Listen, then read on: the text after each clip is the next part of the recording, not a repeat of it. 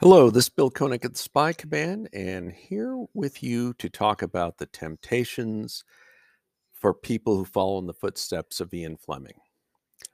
Kim Sherwood's James Bond continuation novel, Without James Bond, is finally officially available in the United States. I managed to get a copy last fall, but haven't finished it yet. There is a temptation for authors who follow in the footsteps of Ian Fleming to show everyone they know they're Fleming. In 1998, British film historian Adrian Turner produced a book about the filming of Goldfinger, the third Bond film. It had many details, especially about the different drafts of the script. But Turner couldn't resist playing James Bond author.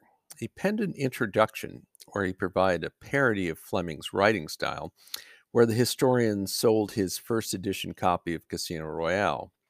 Turner left the shop with a check for $6,000, which he folded and placed in his passport, Turner wrote.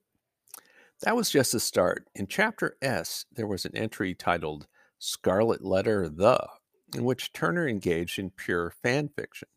The short story described an aging James Bond. He has received a letter from the daughter of Pussy Galore, who has recently died. My mother told me everything about you, about how you and she met, and about Mr. Goldfinger, Turner wrote. My mother was very open and honest person who had no regrets about her past life. We're eventually told that Pussy Galore married in 1967 Mark Rutland, the character Sean Connery played in the 1964 Alfred Hitchcock film Marnie. Mark Rutland died in a plane crash while Pussy Galore, quote, started to decline immediately afterwards. I think she died of a broken heart. The daughter's letter includes a note from Pussy Galore. It includes the Homer device that had been crushed with Mr. Solo in the film.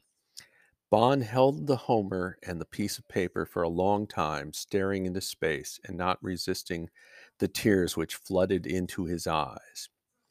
In 1999, Bond continuation author Raymond Benson wrote a short story for Playboy where Bond traveled to Hugh Hefner's Playboy mansion. The story ended with a Fleming line, then he brought his mouth ruthlessly down upon hers.